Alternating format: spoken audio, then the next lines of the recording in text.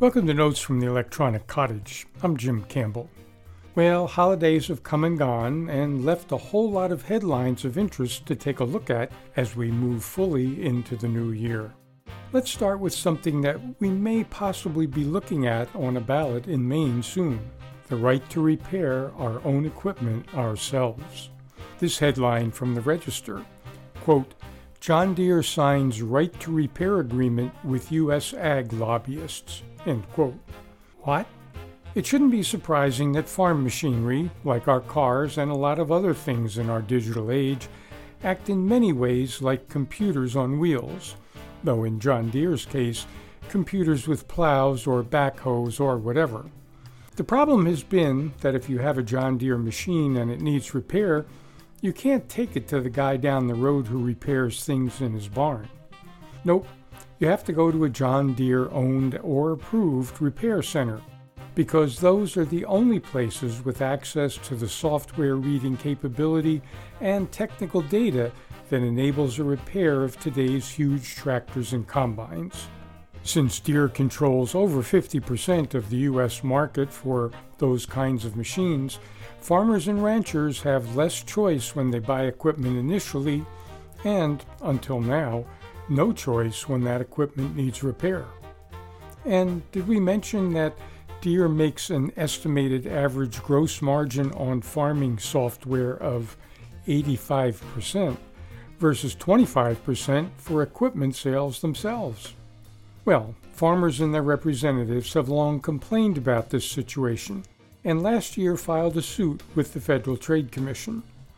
That seems to have gotten Deere's attention. A year later, there's now a memorandum of understanding between John Deere and the American Farm Bureau Federation. John Deere will provide access to software, manuals, and other technical materials so owners can fix their own equipment without necessarily going to a John Deere repair shop. The agreement stresses that it's a, quote, voluntary private sector commitment to outcomes rather than legislative or regulatory measures, end quote. In other words, everything's fine, no laws are necessary, no FTC suits are necessary. The private sector can work out this without government pressure. Right. John Deere, of course, is not the only equipment maker that's kept critical digital information as their private preserve. Many car manufacturers do as well. Car manufacturers generally make manuals available to consumers and independent repair shops, and even some of the software. But the telematics data that manufacturers collect as we drive our newer model cars day to day, no way. On a previous edition of the Electronic Cottage, we mentioned that Massachusetts was the first state to pass a right to repair law, one that required that manufacturers also provide access to that telemetric collected data necessary for accurate diagnosis and repair. Not surprisingly, about 5 minutes after the law went into effect, the law was challenged in court by Toyota. As far as we know, that case is not yet fully resolved. Now, New York State has passed the Digital Fair Repair Act, which also mandates that consumers and independent shops have a right to purchase manuals, diagrams, diagnostics, and parts so that they can fix the cars they paid tens of thousands of dollars for. Not surprisingly, there are already threats of lawsuits about this law as well. And car manufacturers are going through the fine print to see what they can legally withhold to put consumers over a barrel. But even if only in baby steps, the right to repair laws in some places are beginning to even the balance a bit between manufacturers and consumers. One of those places may be Maine in the not-too-distant future. A group called Maine Right to Repair, consisting of, not surprisingly, independent auto repair shop owners as well as consumers, is gathering signatures to put a right to repair law on the Maine November 2023 ballot.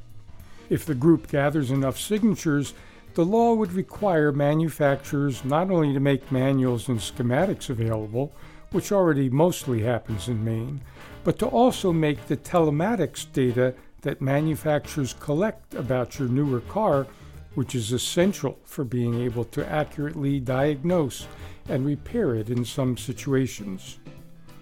What?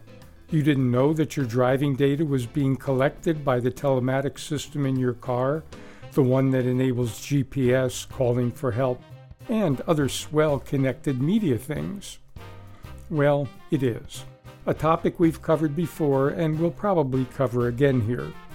But for today, the point is that there may be a ballot initiative in the fall to make that data available to you or your repair shop so you don't have to take your car to a dealer to get it repaired properly. Keep an eye out for the progress of that proposed ballot initiative. Meanwhile, another big company, Meta, Facebook by its new name, has also had a change of heart after it was sued by the Department of Justice for targeting housing ads in a way that somehow didn't seem to reach some people on Facebook, based supposedly on their sex or marital status or ethnic background. Meta paid a fine of $115,000 and said that they would make sure that housing ads reached a wider audience. We'll see. Does this sound familiar? It should. Facebook was previously dinged for focusing certain types of employment ads to men only. Facebook, of course, makes its money by being able to use thousands of criteria to help advertisers reach just the types of people they're looking for. That's great news from a discriminatory advertiser's perspective. It's not so great from the perspective of equal opportunity housing laws or equal opportunity employment laws. And finally, OpenAI, the outfit that brings us the text generator ChatGPT, announced that it's working on a system to make it possible to identify text that was generated by ChatGPT. As we mentioned on a recent program, teachers have been a bit put out that students are having ChatGPT do their homework to the point where the New York City school system blocked accessing ChatGPT through school system computers. By the way, a few professional academic conferences have banned papers written in whole or significant part by AI as well. We'll see how successful this new endeavor to identify ChatGPT text turns out to be. However things fall out, though, AI-generated material, text, graphics, audio, video, are going to be an increasingly part of our lives, like it or not. We're going to have to figure out collectively how we want these new tools to fit into our society and into our daily lives. And we'll do our best to follow how that process is going right here on future editions of Notes from the Electronic Cottage.